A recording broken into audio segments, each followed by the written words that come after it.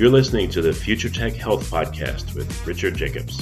Until I reached age 40, I never realized the obvious, that we all have medical issues, or we at least have a family member or close relation that had, has, or will have them in the future. Medicine and biological systems are the final frontier. Until we've conquered death, figured out how life began, cured cancer, and understood our purpose in the universe, there's a heck of a lot to talk about when it comes to our health. Future Tech Health means I'll be covering futuristic topics that are actually already in clinical trials, or even starting to appear on shelves or by prescription, or available for your own use. We dive deep into stem cells, CRISPR-Cas9, the science of sleep, epigenetics, medical testing, cancer, ketogenic diets, stem cells, aging, regenerative medicine, and more. My goal for you, the listener, is to learn from these podcasts. You may very well learn something that may change the course of your life for the better, steer you towards a new career, or give you insight into addressing a serious medical problem. Remember, however, this podcast and its content is informational in nature only. No medical, tax, legal, financial, or psychological advice is being given. If you enjoy the podcast, please listen, subscribe, like, and share it with friends. Thank you. Hello, this is Richard Jacobs with the Future Tech and Future Tech Health podcasts, and I have Dr. Roy Raymond, resident sleep expert and VP of Sleep Science and Scientific Affairs at Sleep Score Labs. Dr. Raymond holds a PhD in Life Sciences from Vrije University, Amsterdam, and was recognized in the Netherlands with an award of Best Thesis in Sleep Medicine. And his research spans more than 25 years. He's been in multiple peer-reviewed journals, speaking events, etc., and holds several patents. So thanks for coming, Dr. Roy. How you doing? I'm actually doing great. Thank you for inviting me. Oh, good. And it's 4 o'clock here in the U.S. where I'm at, so I hope it's not too late for you and it doesn't disturb your normal sleep time. Speaking of sleep. Yeah, luckily I'm based now in the U.S. as well, so as I'm in the San Diego zone. So for me, it's midday as well. Oh, good. Okay. Well, very good. Tell me what got you into the world of sleep? What got you interested in it? Yes, actually, that goes back quite some time. So I was actually doing what I consider my first PhD, and that was related to finding biological causes for burnout. So when people get burnout, so you know it, they cannot go to work anymore, they are unproductive, and then most of the time what happens, they just stay at home being sick for a while. And I was working on that project, and I was doing a secondary data analysis on a big data set that was already gathered by a colleague. And I had the opinion at that time that the best thing to get well rested and to get back on your feet the next day is sleep. So I was going through that sleep data, or to the data set that my colleague researcher collected, and I found out that there was a lot about heart rate and cortisol and stress hormones, but there was no really data in that data set related to sleep. And that kind of surprised me again. So with the background, like, hey, the body kind of recuperates during the nighttime. And I did a little bit dive into that topic, and what I found out is that it's actually very hard to measure sleep. So most researchers just ask a single question: how was your sleep quality? And that's already a very strange question, because you ask people to rate something that they are actually unconscious about, because we're not conscious about what happens in our sleep. So that's not a very valid measure. And then the true measurement for sleep is a very obtrusive one. So you need to have sensors mounted to your brain and to your face. And that's a kind of a very elaborate way of measuring sleep, but it's the gold standard, because sleep is a brain state. So that got me kind of interested in, like, hey, how can we actually measure sleep in a better way? So not doing the questionnaires, but also not doing that kind of elaborate work with the sensors on your head, which is called polysomnography. And are there technologies available that can bring a better picture? And also, are there any technologies available that actually can give me a picture of what happens every single night? And because that data was also lacking. So that's actually where it all started. So looking at a data set, finding out, hey, we lack some data on, I think, what is the key aspect in solving this scientific quaste. And then rolling into like, oh, now I know why this is a niche, because there's nothing much around. So how did this lead to the Sleep Score Labs and the Sleep Score itself? Yeah, so that's so I'm now talking about more than 20 years ago. So there has been a long way since then.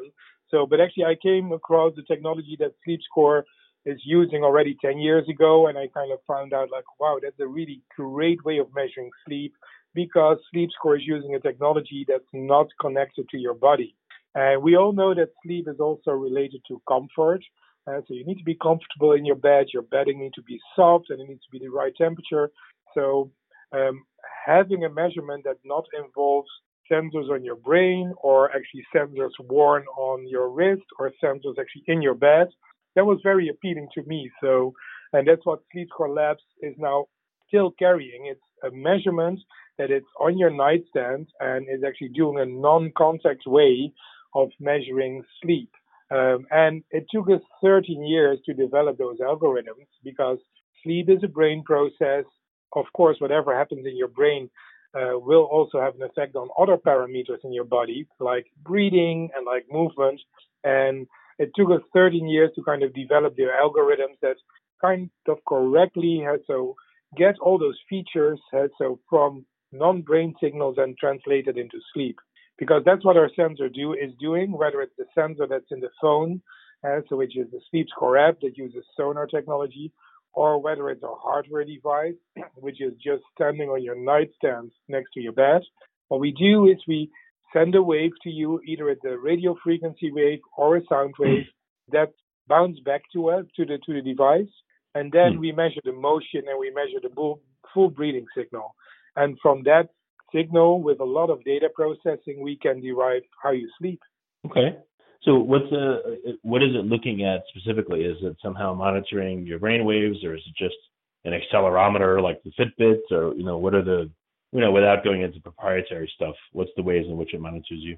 Oh yes, no. So I can elaborate a little bit more on that one. So the sleep stages are of course derived by brainwaves. And sorry, there is actually no way that you can measure brainwaves without contact. So on the skull. So no, we're not measuring your brainwaves, but we're measuring actually the movement of your body and the micro movement of your body, but also the micro movement of the chest cavity.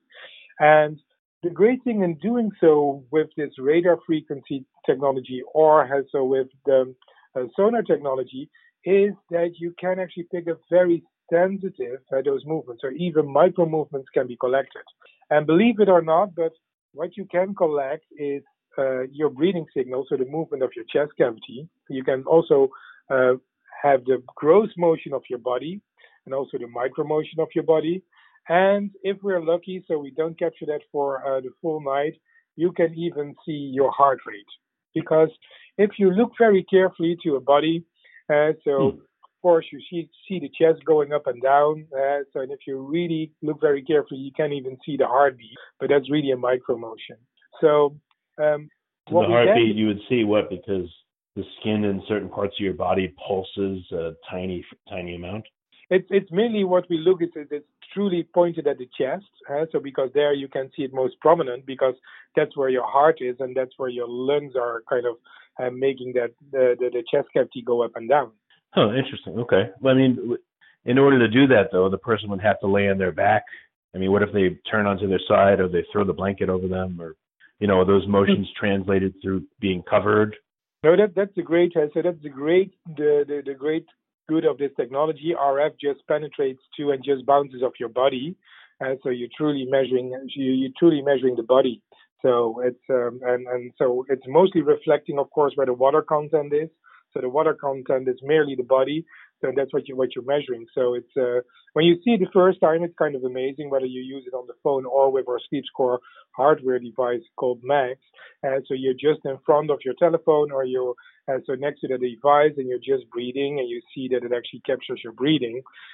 So no, you don't need to be in a certain position, so to measure it reliable. This may be a silly question, but does our skull block transmission of our brainwaves outside of our head? Is there any way you could, read someone's brainwaves without being right on their scalp? Yeah, so it has been tried many, many times, but nobody succeeded so far. So it's mainly also because whatever the brain transmits is very low power, and then of course you have the disturbance of the skull as a kind of isolator property. And then again, even if we put a sensor on your brain, so what you kind of try to do is, and that the technology is called EEG or electroencephalography. So what you actually are doing at that moment is standing on the Eiffel Tower, so just putting the microphone and trying to catch up the conversations of the people that are on the ground floor at the Eiffel Tower. So that's impossible. So you will get a global picture, but you never get some real great information from those kind of recordings. So that's why you need to have more sensors on your brain to even be able to tell something about your brain state. But I know it's just speculation, but the fact that you can see a micro movement of someone's chest and tell, their heart rate, I wonder if, I don't know, again, it's just speculation, but I wonder if brain waves make the skull vibrate slightly or influence it, influence it somehow and be picked up outside of the head. Yeah, but believe me, but I cannot disclose too much about that because that is all the work that is going on, I think, in different labs at this moment as well. So all the attempts that have tried to capture it with different kind of sensor technologies that would be reasonable until this moment kind of failed. Maybe if we come back to this Earth, so in 100 years, we have this kind of new technology, but for now, with what we know and how we can sense, it's not possible yet.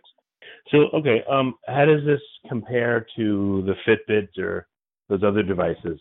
How much better is it than, versus just using, like I said, accelerometers or whatever they use to measure sleep? Yeah, I think to kind of highlight this is it's dependent on how many information your tracker is using. And what I try to say is if you have a tracker that only uses accelerometer, they actually only can tell you something about sleep versus wake. So they cannot say anything about whether you were in light sleep or in REM sleep or in deep sleep. So that's that's a fact because we cannot classify those stages only based on motion. They seem to know that the stage of sleep you're in. So they just making it up, or how are they inferring it? Is your guess? Yeah.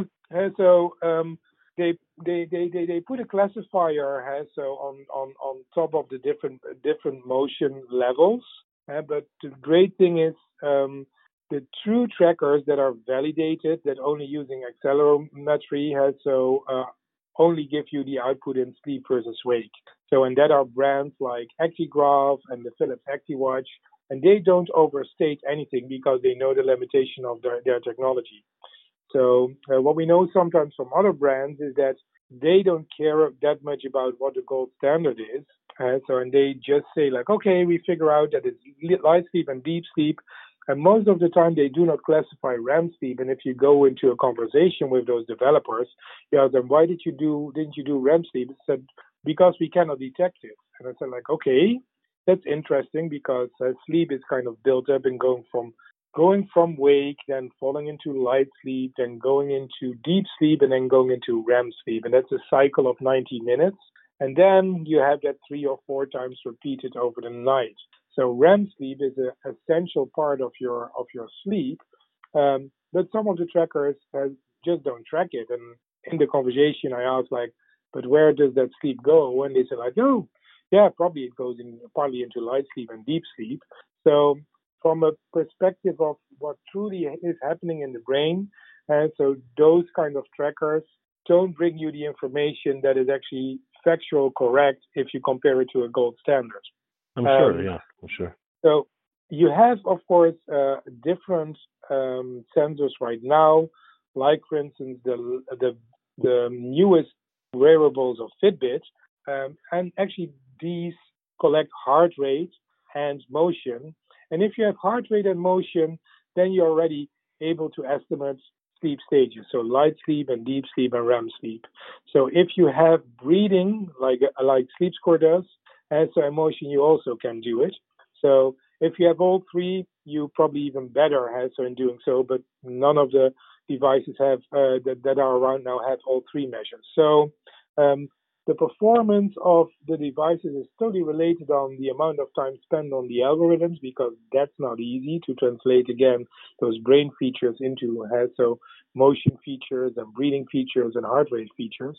And for us, we say that we are proud that we are a non-contact device, so you don't need to wear it. And we also always make our agreement results with the gold standard available to the public. And if possible, we publish them in scientific journals. So you can go to our website and you can go to scientific journals, and we can show you, as tested independently, that we have an agreement with the gold standard of approximately 85%. So, and that's what I think that the people should know. If you want to use a tracker either for personal use or for research use, go to the website or go to the vendor and ask, like, hey, did you ever validate your tracker? And if so, can you share the results? Because you want to know how it performs against the gold standard. Sure. So what are the uses for this tracker? What can it see? And what are some interesting things that you're hearing, reports from the field, or that you guys are observing about it? Yeah, so one of the biggest surprises, so when I was starting in this field, because I did a lot of lab work previously related to sleep. So what, in general, a lab test would do, you get a subject, so you wire them up with all those sensors, they sleep in your lab, and then the next day they go home, and that's how you measure sleep, which is a little bit typical, or I should better say it's atypical, because people sleep with sensors on their head, and also people sleep not in their normal bed, so not with their partner, so you get a kind of atypical picture of their sleep. And when I actually moved into to SleepScore labs, and I saw this big data, because we already have millions of nights of data, I saw a kind of sleep that I actually never saw in the studies that I did before. You had people waking up at night, people going really late to bed at night, and so people really only sleeping or trying to be in bed for 7 hours.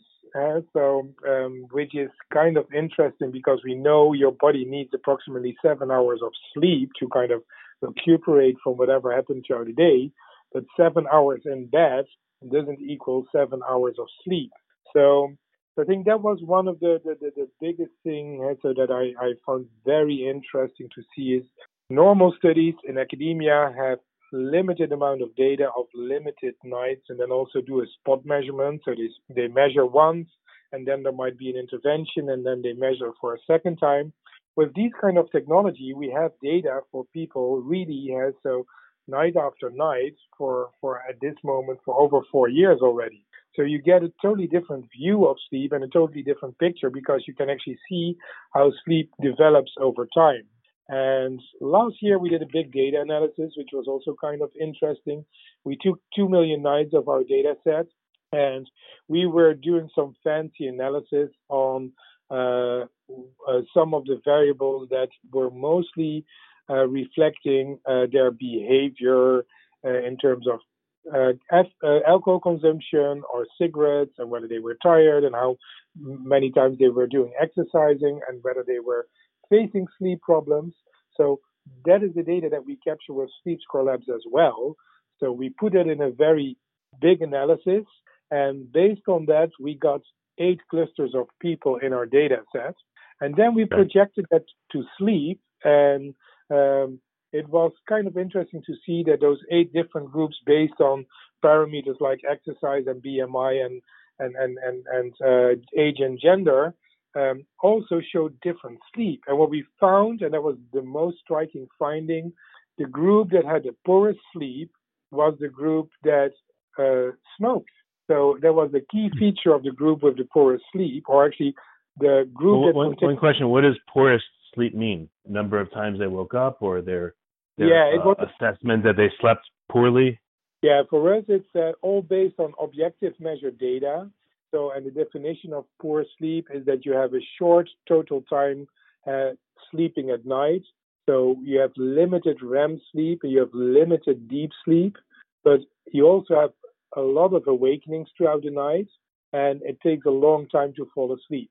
So when we calculate the sleep score, which is our consumer-facing sleep metrics, so these are the factors that we kind of calculate in. So how long does it take you to fall asleep? How long do you actually sleep? and how long do you spend awake throughout the night, Right. and what's the distribution of the three different sleep phases. Okay, so you saw smokers had the worst time sleeping. What else did you see? Yeah, so that was kind of striking. So you can kind of say, so you can already think of a kind of behavioral intervention. So if a doctor sees a smoker and it has and the patient also has a poor sleep, you might actually ask them, so on the long run, so to kind of see whether they can quit smoking. So so that was one of the biggest findings from that study. So we saw actually 3 clusters so that were healthy, truly mostly reflecting the age. So we had younger people, mid-age people, and older people that all had great sleep. And then we had 5 clusters that mainly had poorer sleep, and some were related to sleep disorders, and some were related to other health issues. So, but again, nobody in the field did ever a study on 2 million nights. So, and I think that's also kind of showing where this kind of big data so can lead to. And it was very good to see that actually another group in the Netherlands did the kind of same exercise, but then for people that had insomnia. And they found out that there was a huge overlap in the groups that they found.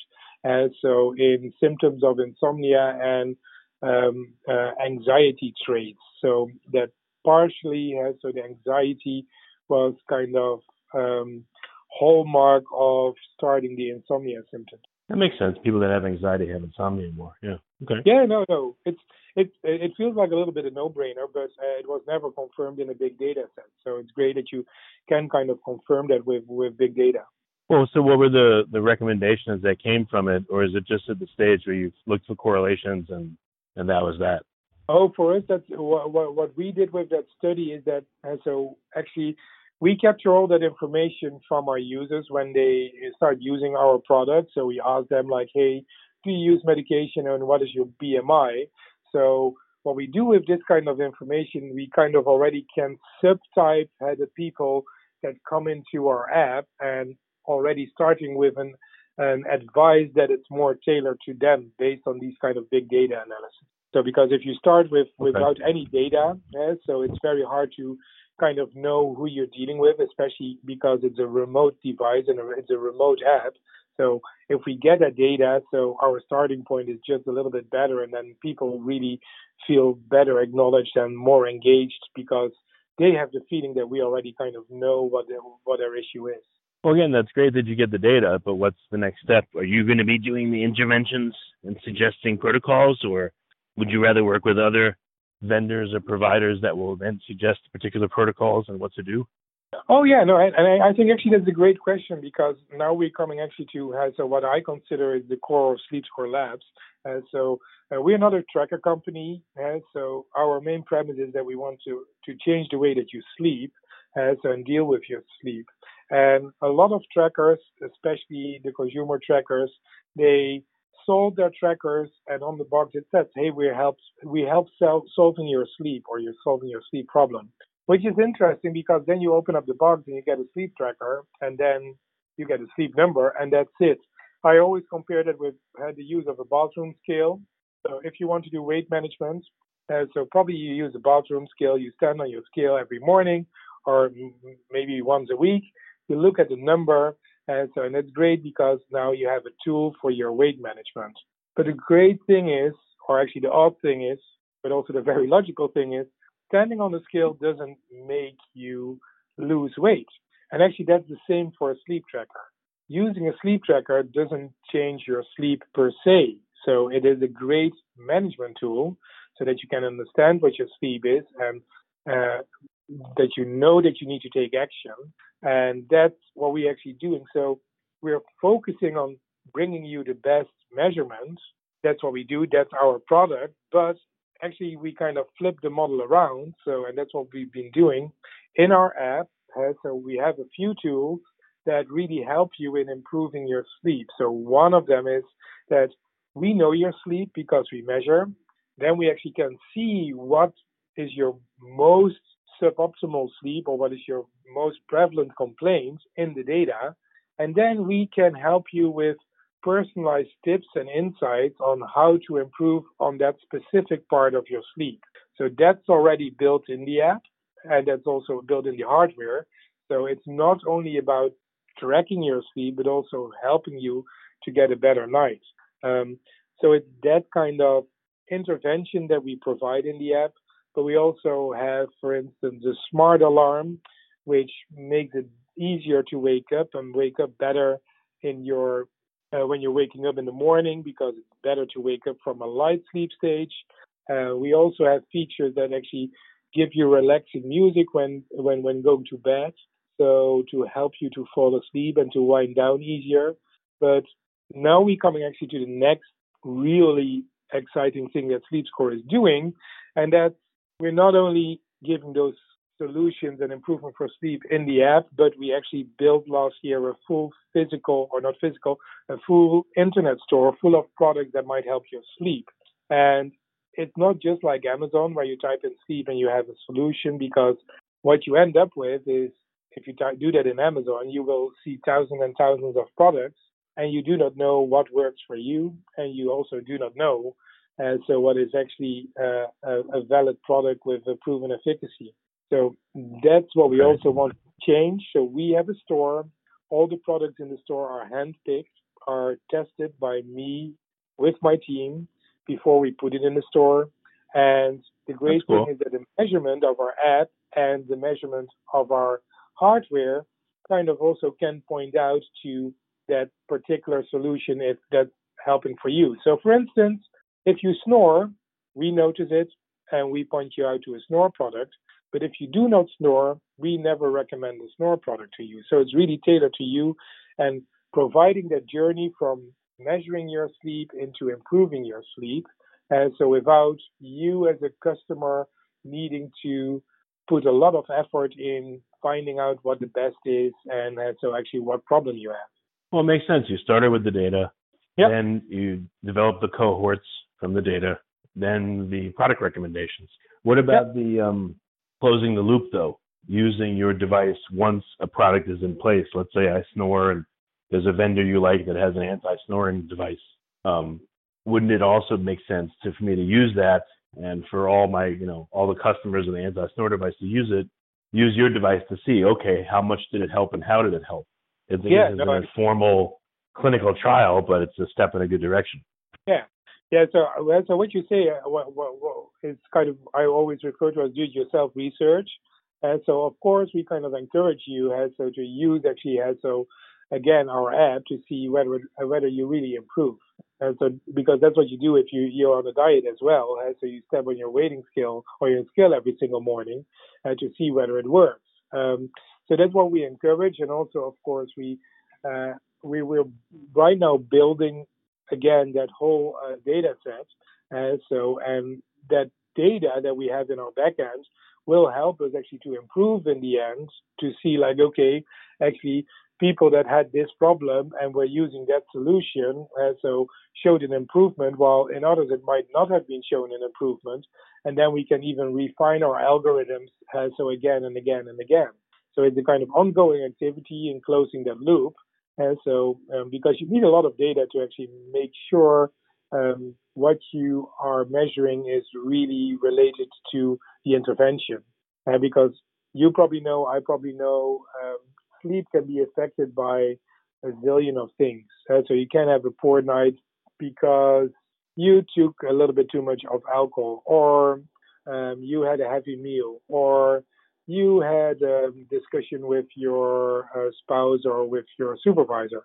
So sleep is very multifaceted. So all the things can affect your sleep. So to kind of really find out whether that single thing was kind of affecting your sleep, you need a huge signal to noise ratio. So you need to have a lot of data. Okay, well, very good. So what's the best way for folks to find out more and get into the store with all the products, and maybe to contact the company or you for insights, collaboration, questions, etc.? Yeah, the great thing is everybody can just visit our website, which is www.sleepscore or sleepscorelabs.com. So it both work. So you can always download and start or you can start with downloading the app. It's on the App Store and on, of course, the Android Play.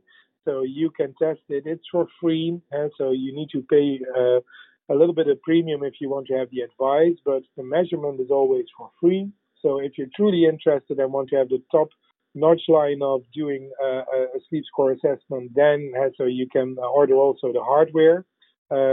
We sell all the products in our store. They have been curated. They have not been made by us, but by other manufacturers. So the great thing is that what I said before, we handpicked them and they went to a full curation process actually before they entered the store. And we have, for some of the products, we have actually an extra seal, which is a validation seal. And that means that we have proven that use of that product really showed a difference in sleep after use of 30 days as measured with objective sleep recordings. So you can go to the shop and already order a product, but we truly actually recommend to use our app and first get a kind of picture of what your sleep is, and then let us decide on, hey, this is actually where you can improve the most, or this is where you need improvement. Well, very good. Well, thanks for coming on the podcast. I really appreciate it. Yeah, thank you so much. So I hope that that you found this information helpful. So thank you.